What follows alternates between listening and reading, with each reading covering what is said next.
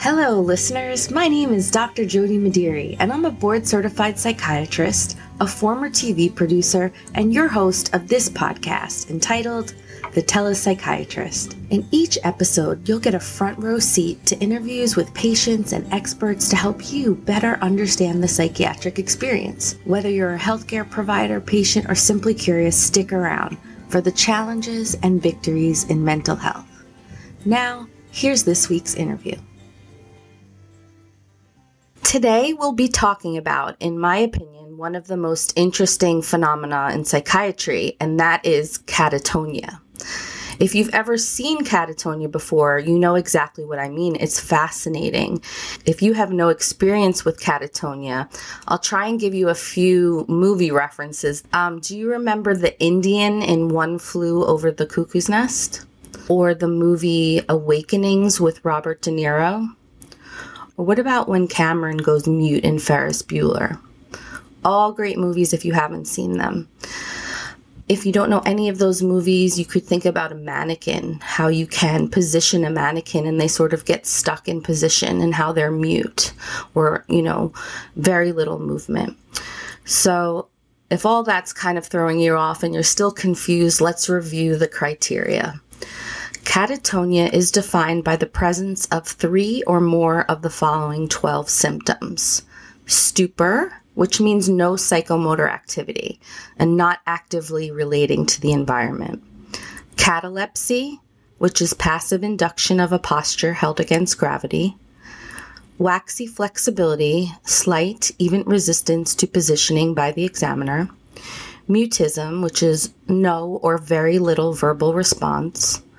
Negativism, oppositional, no response to instructions or external stimuli. Posturing is the spontaneous and active maintenance of posture against gravity. Mannerism, odd circumstantial character of normal actions. Stereotypy, repetitive, abnormally frequent, non-goal-directed movements. Agitation, for no really good reason, not influenced by the external stimuli. Grimacing. Echolalia, which is the mimicking of other speech. And I'll say, first of all, that catatonia has a great variety of range.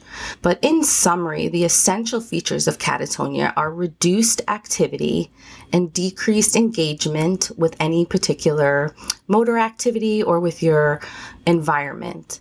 Sometimes the clinical presentation of catatonia can be puzzling because the range of psychomotor disturbance goes from unresponsiveness to agitation. Catatonia also occurs and must occur in the context of another disorder. So usually it's a symptom of an underlying condition that's getting worse.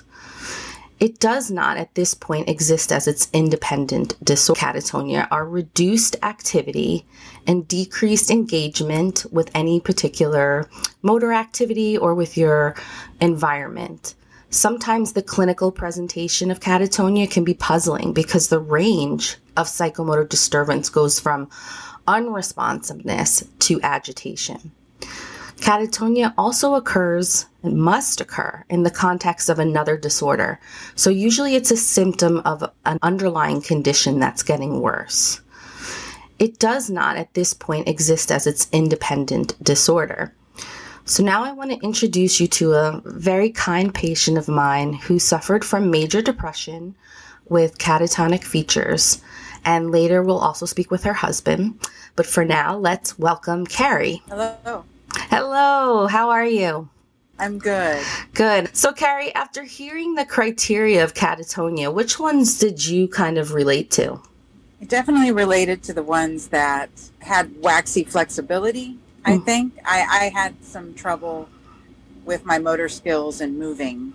And I know I felt stiff, I guess. My body felt very stiff. Yeah. I related to that, definitely. Very interesting. And then for an observer, I noticed a little verbal response. And, we had talked about like that flatness in the face, probably things that you didn't notice as much because you weren't really seeing yourself. Right. Yeah. So do you remember when you were really in the thick of that? Like, can you wrap your head around what that was like for you? I know that I didn't feel like responding. I did not feel like talking. I was pretty much stuck inside my head, and I didn't really have responses when I probably should have had responses. I was off somewhere else inside my head. Yeah, where were you? I assume it was scary for you. Yes, it was really, really scary, but I was spaced off so much of the time, and I don't know exactly where I was. Just, it felt empty. I felt very empty. Wow. That's incredible. I mean, to be having a conversation with you today compared to how you were doing, how long ago was it? Maybe 2 years? 2 years in January. 2 years in January. I mean, I wouldn't have been able to have I wasn't able to have a conversation with you back then. So you've come a long way. Yeah. Yeah. Can you tell us a little bit about your mental health history? I've had depression since I was a child, and panic disorder since I was a child too, as like in my later teen years. But my major depressive disorder has always been a struggle for me. When I'm under a lot of stress, I tend to have more panic attacks. So what sort of life events were going on with you 2 years ago when we first started seeing one another? I was working a lot of 16-hour days in a nursing home that also took a lot of mental patients as well. And it was wintertime, so I was obviously, I get the winter blues always, every winter. But my work was definitely a high-stress situation. And my mother had passed away, and I had 2 aunts pass away, like all within those same few months. Yeah, and if I remember correctly, you wound up quitting that job. And you had such sort of a lack of interest with your environment at that job. Yes, I did. When I was looking back on my notes, I had written a couple of quotes down of things you had said early on, and I kind of wanted to see if you could relate to them and expand on them a little bit more. You had said, "I feel frozen. I can't talk, and it can last a couple of hours. I stare and lose track of time. I forget my words. My mind is very empty. I don't have a response." What's it like hearing that back? Yeah. It's sad. Yeah. That makes me really sad. Sad why? Because I do remember it. I do remember feeling very lost. And I know I couldn't find my words. I just couldn't find them. It was frustrating. It was so frustrating to not be able to put the words and the thoughts and actually get them out. The connections weren't made. Can imagine how frustrating that was. Do you feel that these symptoms coming and going, or they mostly, just have improved since that time? I think they've mostly just improved. I think I can express myself pretty well. And my husband doesn't let me stare off anymore. That scares him. Yeah, I'm not allowed to space off anymore. And then a couple of notes that I had noted was that flat affect, latent speech, which is a term for, takes a while to get started talking. There's a big kind of pause. Your motor slowing. And this idea of nihilistic thinking, which was that you had this belief that life was very meaningless and was very dark. You were also having a lot of nightmares at that time. Do you remember any of those? I know that I was having a lot of them, but I can't remember what they were about. I know they were terrifying. I would wake up very scared, but I don't know. Yeah, there was this really sense of just pure fear in your panic attacks and just your daily moments, and was it a fear of going crazy, a fear of dying? Do you have any recollection of that? When I've gone back through my journals, I did have a fear of dying. I did. But I was in such a dark place, I probably thought that was next. Honestly, I think I was in such a dark place that I honestly feared dying. You bring up journaling. Were you able to get your words out at that time, like physically through writing, better than verbally, or? Better than verbally, but it's pretty choppy and kind of jumbled. I mean, to go back and look at it now, it's kind of scary. But I understand what I was trying to say. So when I first saw you, do you remember how I was kind of explaining this thing, catatonia, and what it might be? And do you remember any of that?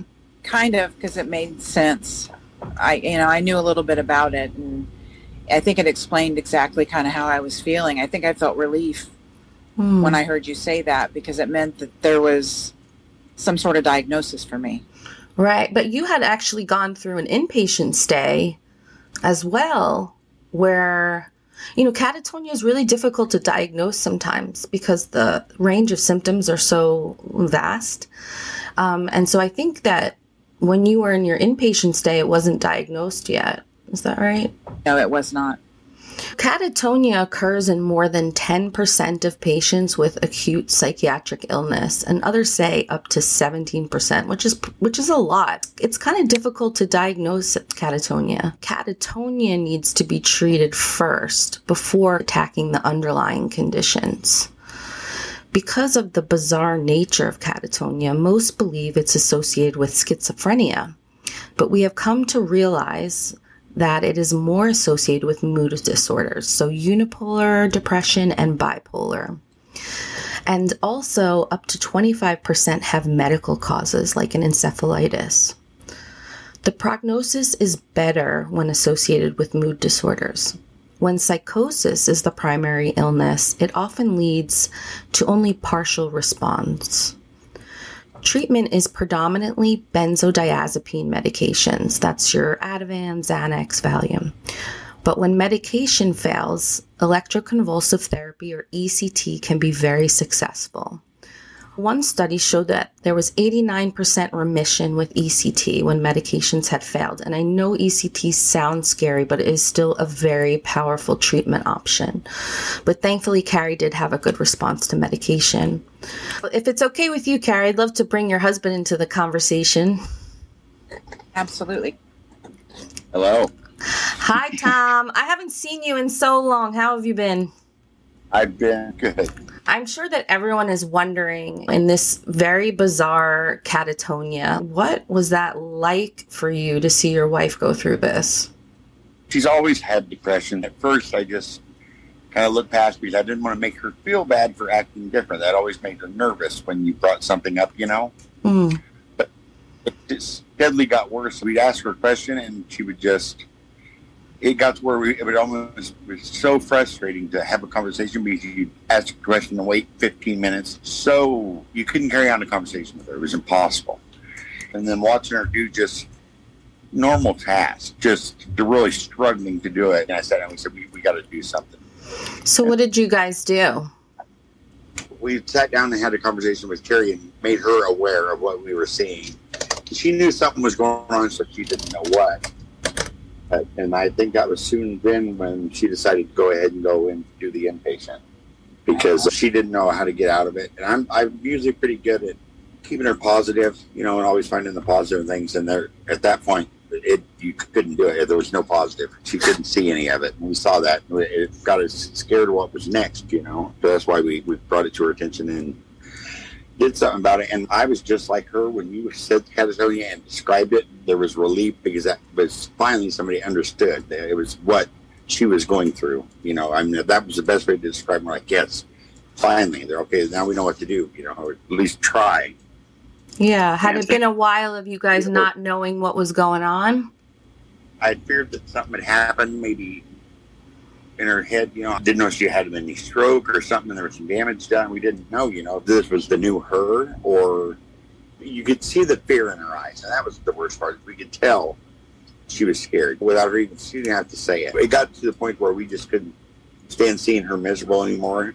And we knew it wasn't going to get any better on its own. Same as you're saying, Tom. I remember in those early days when Carrie and you used to accompany her to the appointments in the beginning, there was just overwhelming sense of fear in the room. And it was heartbreaking to know that she was going through that. And that's why I was going with her originally, or early, is because I knew that she wasn't going to be able to say it because I tried to have a conversation with her just over what's for supper, and that didn't work. So I knew as far as what was going on in her head, I knew there was no way she'd be able to explain to you what she was feeling. what we were seeing. I just knew better. So that's why I went. That's how we met. So I have to say thank you so much for doing so. And for people who are listening, psychiatry is a little bit of a different field than, cardiology or surgery. We really rely on friends and family to give us their point of view. And Tom was extremely just crucial in helping me make the diagnosis and caring for Carrie, bringing her to her appointments. And of course, I enjoyed seeing you, Tom. And now that he doesn't come to visits, it's a great thing, not because I don't get to see him, but because Carrie's doing better and she'll drive herself to appointments and she's able to express herself. When you hear Carrie talk about this sort of blankness and like lack of words and the staring and the frozenness, how does that resonate with you? It's scary. I mean, it was so, I just feared that she wasn't going to come out of that, Of course, we've been together for 30-some years, so I know her better than she does, but it was a helpless feeling, because as you know, any mental illness, you may start a medication, but you don't feel better the next day. It takes time, especially the Catatonia, the state she was in was pretty bad from what the person she was to that person was night and day, different people, I was just concerned, that it was going to be there permanent, and thankfully it wasn't. Thankfully it wasn't. How did it affect Carrie in her daily functioning with the kids, with the job? I don't know how she kept her job. I don't know how she still was able to work, because she couldn't. I don't know how she pulled it off. It had to be such a struggle, because it was something that would normally take 5 minutes, but it's taken 20 minutes, Right. And I stayed there quite a bit with her at work, because she had a job that I could do that, and I would help too, with the things I could anyway. But I really honestly don't know how she did that. And I knew the job was a lot of it, because it was just too much. They expected too much. They were running her into the ground, and that's why she left there, because it was going to kill her, there's just no doubt. If she would have still been there, I don't think she would ever came out of it. I really don't. So shortly after her inpatient stay, I did what's called an Ativan challenge test. And that means giving a patient a higher dose of Ativan, a benzodiazepine, and then observing the catatonia to see if it would break. And thankfully it did. Do you have recollection of that challenge test? It was such a relief. And I started to feel calmer and more focused. And I started to be able to speak and put my words together. The Ativan challenge was almost immediately noticed the difference. I mean, that was like, okay, that's it. And just immediately. Like that next day when that happened, she already knew it was better. And then it was just working the kinks out. But I mean, that did it. That was definitely the way to go. I don't know if that works like that for everybody, but it immediately worked for her. Usually that's something that's done inpatient. So I can't recall. How did we do that as an outpatient? Did I just call you or the next day? I believe you had her call you I believe she did. She was calling you frequently. If I remember right, that's exactly what she was doing. She had to call you a certain time every day or something. Yeah. Yeah, but it worked. Like I said, that was noticeable immediately. It was very exciting for the first time to actually make the connections and get the words out. It was wonderful. Wow. And what that must have felt like for your family to see you kind of come back. But it wasn't 100% after that test. And it took several months for you to truly feel back to your normal self. Considering how slow everything had been moving, it felt like it went quicker to me. Even though it took time, it felt like it was going faster with me because everything was so slow, almost to a stop. It felt like I was so happy to start to move and speak, and yeah, it was such a great relief for my family too, I'm sure. In addition to the medication, what coping skills were you developing to help you with your depression? Was journaling at least twice a day. Every night I was journaling. I was also reading, which I hadn't done. I couldn't focus to do that. So I was doing that, and I was also speaking with my family on a regular basis. And I started in therapy going at least once every other week. Once we sort of broke the catatonia, it was really about addressing that underlying depression that was there. Mm-hmm. Were there any particular struggles you had during this period? I was terrified to drive. I'm not back to 100% driving yet, but my therapist and I talked about it, and it's kind of due to one accident I was in. So for some reason, I'm just kind of stuck in that spot yet and haven't completely gone past it, but he makes me drive. I still drive regularly to my appointments and stuff. I remember celebrating that when you would come in. You'd be very happy. I drove here today. Yeah. It's a big deal when I do. It is. It really is. Looking back, would you have done anything differently? I wish I would have addressed it earlier, I guess. That's the only thing I regret, is not doing it sooner. And when you're just like anything, when you're living with somebody, you don't notice it as much as somebody that hadn't seen her for a while, and then they see her. So I wasn't as noticeable to me as it was to everybody else. You make a great point. When you live with someone, the changes are so subtle that you don't see the big change. You know, it doesn't happen overnight necessarily. I know that this was an extremely challenging and continues to be challenging because you do still suffer from the depression aspect of it. And is there at all any gifts that this experience has given either of you? I think my husband and I are a lot closer and a lot tuned in to each other more than what we were. And my kids are a little more, I don't know, thankful. And kids visit a lot now. They got where they didn't want to come over it because they couldn't do it. They couldn't handle it. It got that severe to where they couldn't. They're like, I can't come with that. I just can't do it. I tried to carry on the conversation. They're just watching her. They couldn't handle it, and they weren't coming around. Like it was too painful to see. Yeah, they couldn't do it. So. And now we're together more. Yeah, the kids are over a lot. She retired, and takes care of the grandkids now. So, yeah. And you have a whole new life now. Yeah, exactly. What information would be helpful to know for anyone going through something similar, or for anyone's family who's going through something similar? Be patient. It gets better. It's easy to get frustrated in the situation, but if you don't judge the person but the behavior, it's a little bit easier to deal with, and it will get better. It does get better. All I know is if somebody's suffers from mental illness and you're with them, be aware. Don't ignore the signs. I know it's easy to say, "Oh, she's going to be okay." Don't, because it can get so bad so quick. There's something that I'd never dealt with before, the depression and anxiety myself. I'm always a positive one, so it was really hard for me to relate. But I know her well enough to know that, like I said, you just can't ignore those signs because it can get pretty dark pretty quick. So don't ignore the signs. I think that's the biggest takeaway for our family and friends of those who are suffering from mental health. How about for you, Carrie? I didn't know how sick I was until my family brought it to my attention. I kind of felt trapped in there. I just didn't know how sick I really was until they brought it to my attention.